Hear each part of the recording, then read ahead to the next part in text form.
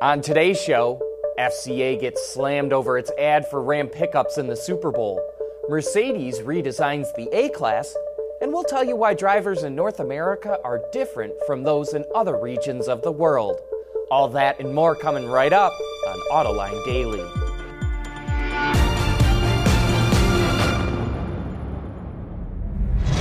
This is Autoline Daily, the show for enthusiasts of the automotive industry. Fiat Chrysler is in the news today, and for all the wrong reasons. 4 dozen FCA line workers are suing the UAW because they say they lost their jobs when corrupt UAW officials colluded with the FCA to get rid of them. They worked at the paint shop at the old Jeep Wrangler assembly plant. Federal investigators have accused several UAW officers of accepting bribes and several FCA executives of paying them.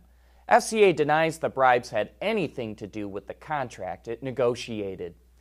FCA was also heavily criticized last night for running an ad for Rams in the Super Bowl that used a voiceover from Martin Luther King Jr.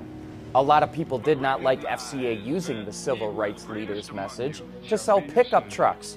However, the New York Times reports that the King Center, which maintains the civil rights leader's legacy, approved the ad. FCA has a reputation of producing noteworthy Super Bowl ads, but it probably never expected this ad to create so much controversy. Sales of electric cars hit headwinds in the U.S. market last month.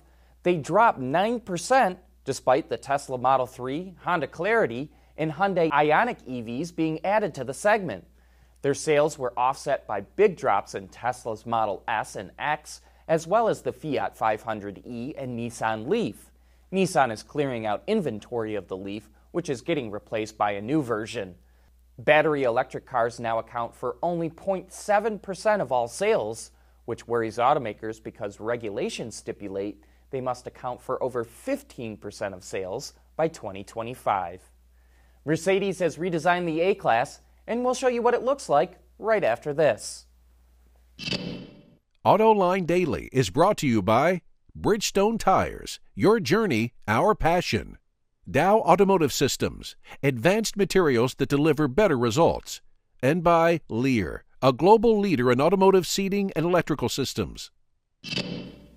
The other day we showed you how Hella's projection headlamps could keep a bike rider safe, but it's also come up with a number of other solutions for the lighting system. Like a backup sensor, the headlights could project a bar on the ground to indicate you're traveling too close to the car in front of you, or show you the ideal path to take. This could be helpful at night or in the rain. But not all ideas have to do with lighting something up. Blacking out a portion of the light beam could indicate to the driver there's a passenger on the side of the road. You know what I like about these solutions? They're simple, and that anyone would be able to understand them. Mercedes revealed the new A-Class, and here are the highlights. The compact hatchback gets updated styling all around and is both wider and longer for more passenger and cargo space. Technology upgrades include a huge center display screen and semi-autonomous driving capability.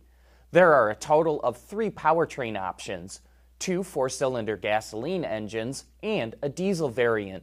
The engines will be mated to a new 7-speed DCT with the option for all-wheel drive. The new A-Class will launch sometime in the spring. Last year, GM pulled out of the European market when it sold Opel and Vauxhall to PSA, and now some analysts are wondering if South Korea is next. Wards Auto reports that GM doesn't have any plans to build any new models in the country, and its sales plummeted 26% last year and exports fell by 6%. GM's Gunsan plant, which builds the Chevy Cruze, ran at only 20% capacity the past 2 years. Analysts say it wouldn't be surprising if GM stopped selling and manufacturing vehicles in Korea, but we think it will keep its design and engineering operations there. What makes North American drivers different from others around the world? Well, that's coming up next. Automakers used to develop a vehicle for a specific region, but nowadays vehicles are sold globally and must satisfy customers in all markets. But some adjustments are still needed to meet local regulations and expectations. On Autoline After Hours, John Jariga, the director of powertrain at the Hyundai Kia Technical Center, explained how the U.S. differs from other areas of the world. When you go into Asia, and if you happen to go into Seoul or anywhere in Korea, you're really not driving 80 miles an hour for any extended periods of time. There's a huge amount of congestion, so you don't really have sustained periods of time when you have open road. It just doesn't exist, and so they don't have to worry about that. They don't have the roads going up the mountains like we do. Most of the roads go around the mountains, so you don't have the kind of grades that you would have if you go into San Francisco for extended periods of time, or up in the mountains up in Colorado.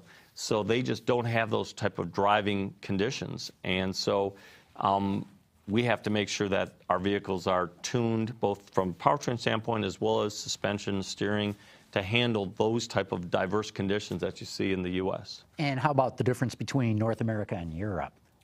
North America and Europe, obviously, we're a little closer. What really is more specific tuning-wise is a lot of our emission regulations that are very specific to North America. We have our onboard diagnostics, the OBD requirements, as well as the emission requirements. Our NOx standards are different, particulates, and so that drives to have unique calibrations for meeting U.S. regulations. But are there different drivers' tastes? You know, I would imagine Americans want more instant response off the line, or something like that.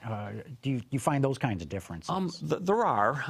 You know, in Europe, there's a large percentage of manuals, and of course in the U.S. it's a very, very small, typically less than 1% of the volume is manuals. So people are used to driving manuals in Europe and have different expectations. In the U.S., I think most of our customers really want to be quick and responsive, but also more refined than something you would maybe get in Europe, especially when they're used to driving manuals. And most people start off in Europe as a young person driving the manual because they're lower cost vehicles. They're used to some things that American customers just wouldn't tolerate from a launch standpoint, an NVH standpoint. So I think Americans, in my opinion, are a little tougher to address. The expectations are a little higher. For more about Hyundai's powertrains and the new Kona crossover, you can watch that entire discussion right now on our website, Autoline.tv, or on our YouTube channel. That's it for today. Thanks for watching, and please join us again tomorrow.